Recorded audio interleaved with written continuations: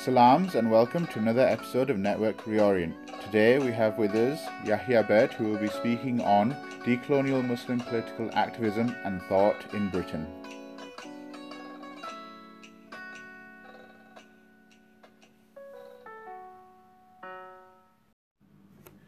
Salam Yahya. Please introduce yourself and the work that you do. Assalamu alaikum. Thank you for having me on the Reorient podcast. My name is Yahya Bert. I'm a PhD candidate at the University of Leeds in Theology and Religious Studies. My PhD thesis is looking at a social and intellectual history of Muslim political activism in Britain, stretching between the 1960s up until the 1990s. And my framing is an attempt to make a decolonial framing and not looking at this phenomenon within the horizon of the nation state and questions of integration, assimilation, or that kind of nationalistic framing. Okay. You mentioned the decolonial both just now and in your presentation as well. So I want to ask, what is the decolonial for you? And you struck a difference in your presentation between decolonization and decoloniality. So can you first talk about what the decolonial is for you, and then what's the difference between decolonization and decoloniality? Okay, so I guess I have I'm working with a rather conventional definition of the decolonial. So it's thinking otherwise than Europe or the West or the modern in a dialogical, in a critical way, and I'm interested in that as a political process and as an epistemological process. And so I guess being in the academy, of course, we're telling the history of political struggle, but we may be, more obviously concerned with epistemological questions generally, conceptual framing and so on and so forth.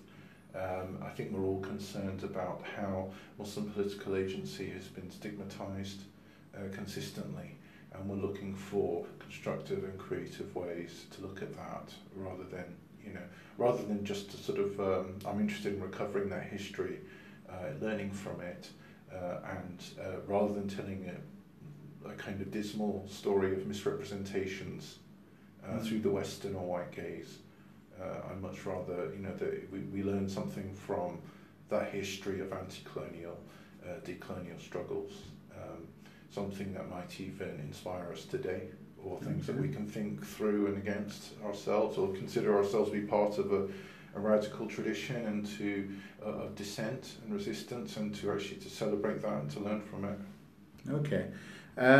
So I want to move on to the second part of the question, which I asked you, which is what is the difference between decolonization and decoloniality? Because you mentioned this in your presentation, and I was quite taken by that difference. So what do you see that? Okay, well, decolonization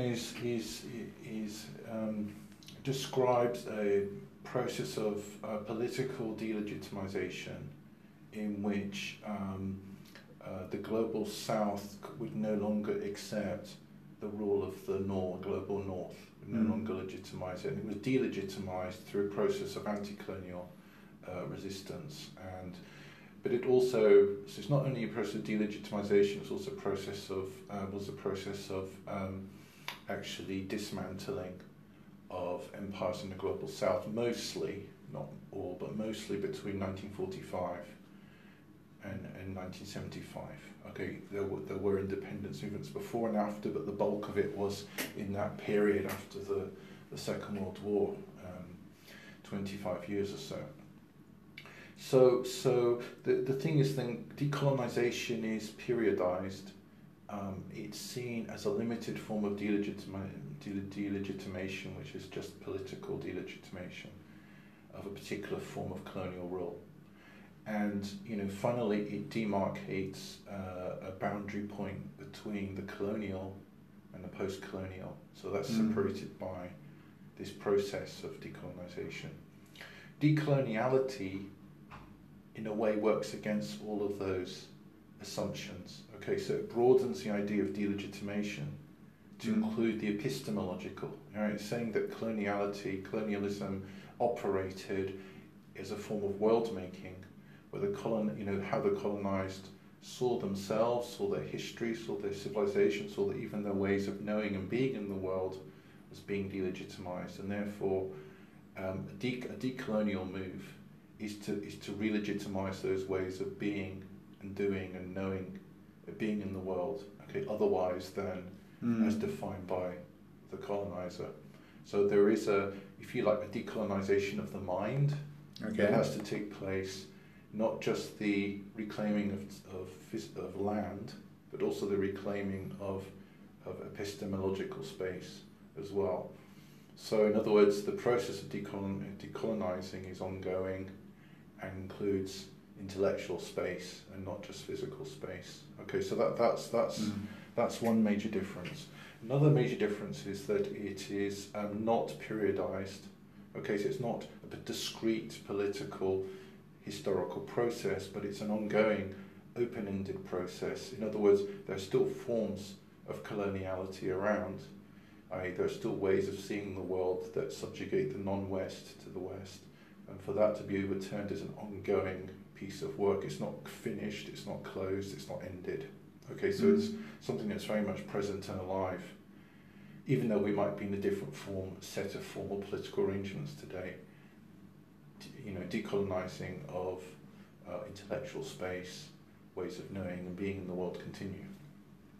And finally, there's no demarcation between the colonial and the post-colonial. All we see is a continuous process of delinking from the West with different inflections. And how this relates to my work, if you want me to go on and to talk about that. So in my work, I started out by looking at this as a post-war phenomenon. Starting with the 1960s, because that was when institutionalization of Muslim political activism really becomes visible in Britain. In continuity with the institutions that we see today. So for instance, we have institutions that were established in the 1960s that are still around now. And that's why I went back to the 1960s, because I wanted to sort of tell the long history of these student bodies and the other institutions that were think tanks that were set up in the 1970s and so on. So I thought, let me tell the long story of these institutions, but I quickly over time I came to decide that actually that was the wrong framing, wrong sign, because actually they were coming out of an anti-colonial experience. That generation had lived within European empires and saw their ending. We're now part of a project of, at home it was nation-state building an independent state. These students came over to gain skills that could go back and build their countries, basically. And many, and at the same time, at the same time, Islamic revivalist movements were looking themselves to become globalized, and were looking themselves to operate in places like Britain and America, where students were being sent to train and say, look, we've got to inspire these disparate people coming together from across the Muslim world with a vision of the politics of Ummah, with the kind of transnational solidarity. And the reason why I started to understand that we could go further back and understand this as a longer historical arc was because many of the people I was looking at, their fathers were involved in anti-colonial struggles. So these were family traditions, or at least in their childhoods they had direct experience of a negative colonial encounter with a colonial official or whatever it was. So we couldn't cut off the colonial. So I wanted to see that. The other thing that I noticed was that they're also, from an early stage, always concerned with epistemological questions. So they were always talking about Orientalism before Said was talking about Orientalism in the 70s. So in the early 70s, you had a lot of these Muslim intellectuals talking about Orientalism, explicitly using the term, before Said published his book. So we actually there's actually a critical epistemological element to their search to sort of find an empowered form of Muslim political, economic, intellectual agency in the post after decolonization, and so that struck me as being decolonial. They were saying all the things in the 60s that were being theorized now in the noughties and the 2010s by decolonial theorists. Okay. So I thought that it was right for us to go back and actually to label them as decolonial in that broad sense. Yeah. They couldn't be named as decolonial in the sense of adhering to, as Salman Said calls, a kind of postmodern Heideggerian sort of hermeneutics or anything like this, or a kind of a position towards language theory that doesn't see it as foundational. It's an anti-foundational account of language, creation of meaning. They don't adhere to any of those things, but at the same time they were self-consciously saying that we can create our own source of power and strength. They had a critique of the materialism of the West. Material is in the 1960s, a critique of the materialism of the West. Okay, and that they wanted to create a modernity that wasn't materialistic, that was imbued by values of Tawheed and the foundational values of Islam. But they definitely had an idea of progress and development, and all of that was there. So those sort of elements of modernity were there, if you like. But they were saying we have to propose an alternative. So what's at stake in saying that if they're engaging with the modern in ways we wouldn't recognise now as legitimate necessarily, but we might have an ecological critique of it, or we might have qualms about some of the notions around language theory or whatever. But leaving all of that aside, do we have the right to say that's not decolonial?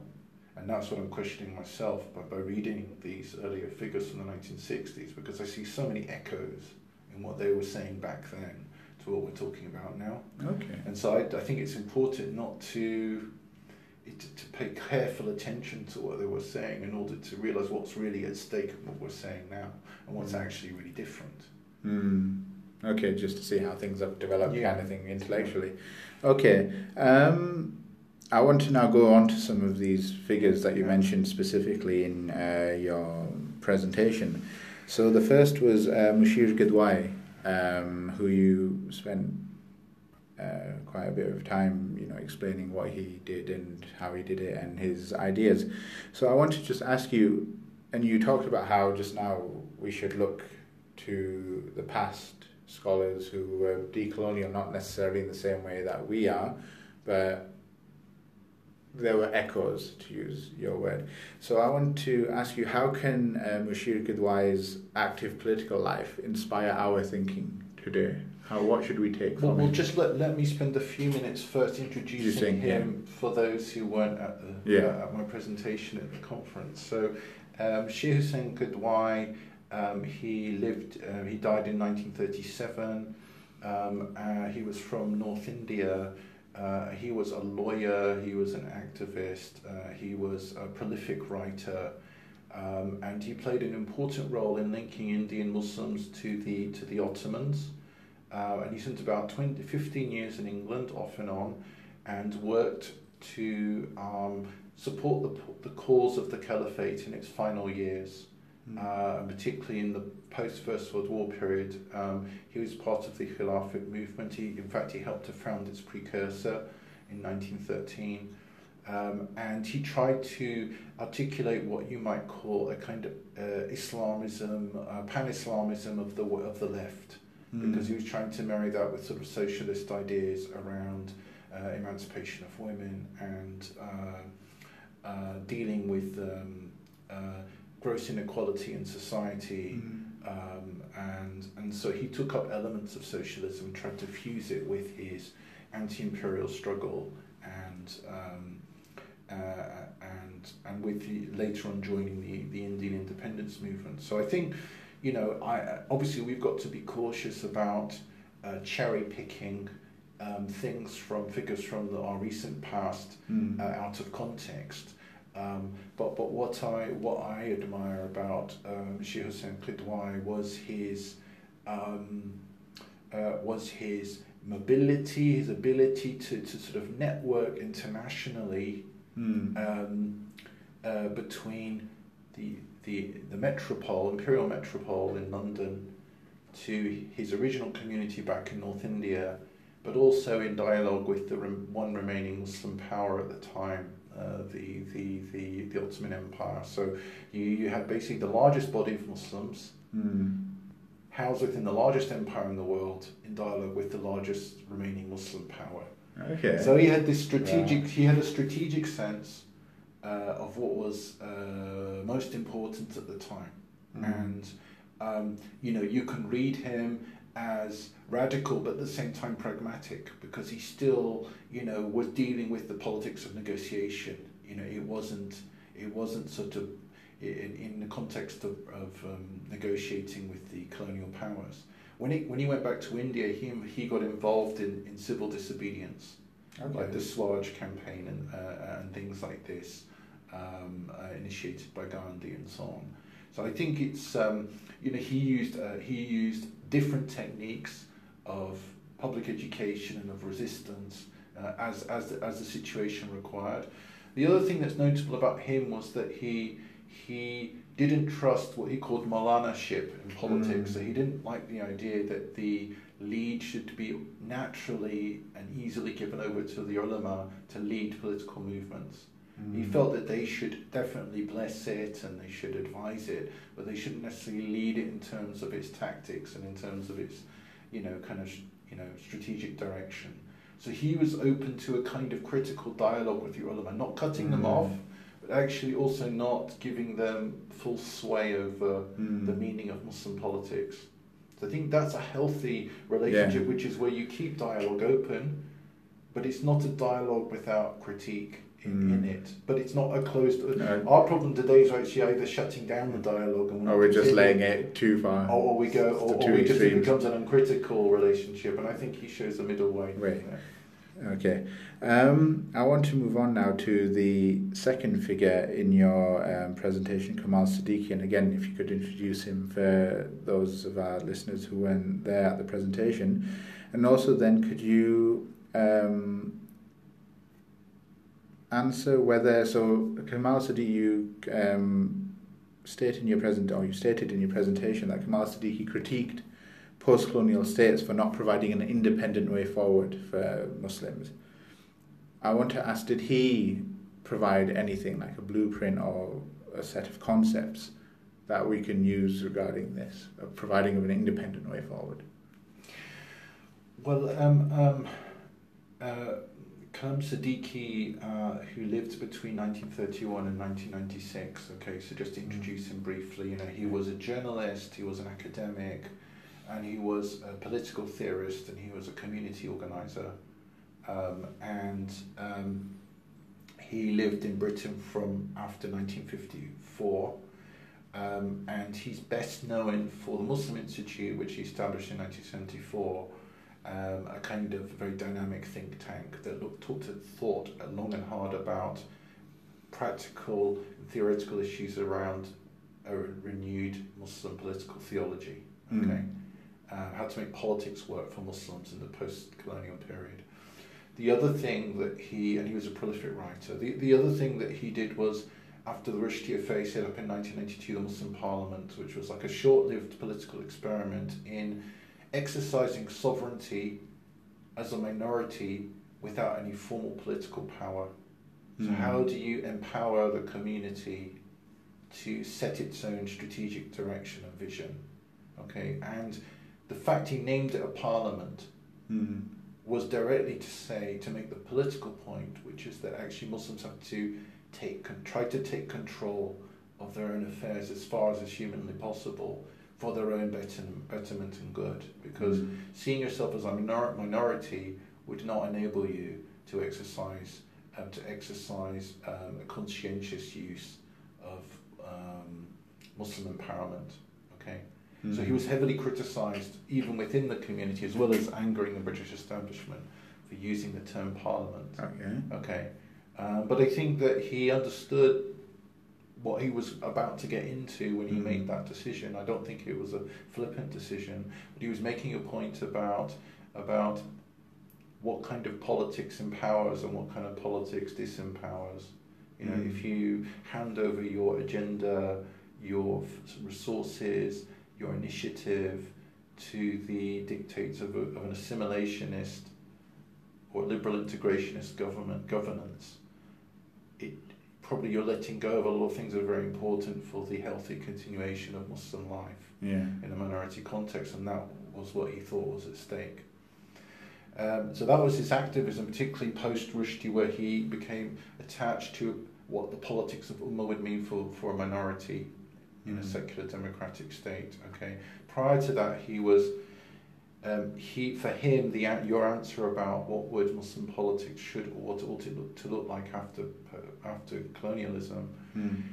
He in the 70s he said, let us not in the context of the Cold War say that Muslim politics should either be aligned with America, with capitalism, with the market, okay, and neither should it be aligned with the Soviet Union, with socialism and so on. It's not that it's either Islamic capitalism or Islamic socialism, but actually we need to find a third way. So he clearly said this in the 1970s. You know, after sort of diagnosing, he did his doctoral thesis on Pakistan, and he clearly showed how Pakistan's elite was very much sort of tied up with very restrictive post-colonial arrangements. Okay. They were restricting the actions of that elite, but also how it wasn't serving the interests of the Pakistani people. And his radical answer was nationalism itself, but above and beyond kind of Cold War ideologies, nationalism itself was not serving a politics of the Ummah. Okay. On a personal level, he found the answer in 1979 with the Iranian Revolution. Okay, but a certain version of the Iranian Revolution, because thereafter he had many arguments. There were people with, he was part of that argument within Iran about how to understand the impact and potential legacy of the Islamic Revolution in Iran. Okay, so his argument was that basically, which is what he thought was Khomeini's emphasis, and certainly Ayatollah Khamenei, who came afterwards, was influenced by Siddiqui directly in this regard. And this is what Siddiqui kind of argues, is that Muslim politics has to be post-madhhabi. He uses this phrase, and there's a historic convergence over many centuries between Sunni and Shi'i political theology. Okay, getting beyond the Imamate theology in 12 Shi'ism and the Quietism of late Sunni Islam, and coming towards a kind of expression in Khomeini's idea of the guardianship of the revolution. Okay, so his argument is that basically you cannot delay the moment, the question of the political. Okay, you cannot just in the post-colonial Westphalian political order talk about just managing politics. Okay, so what he's really talking about is he's talking about politics of the Ummah. So he's also arguing that you can't constrain this within a system of nation states. Okay, so he was practical in that he thought that Iran should practically be supported by other states in proximity that would also have their own Islamic revolutions. So he worked for that in Pakistan and in other places. Okay, and in the Arab world. So the Crescent, the magazine that he sort of relaunched in 1980, was also published in Arabic for a few years. So he did have an international audience. So I think, wrapping up, he's left a considerable body of writing that in many ways, I hope in my thesis to show that in many ways anticipates a lot of the work of Salman Said, for instance. While it doesn't use the same theoretical framework, it reaches many similar conclusions. Okay. All right. Thank you very much, Yahya.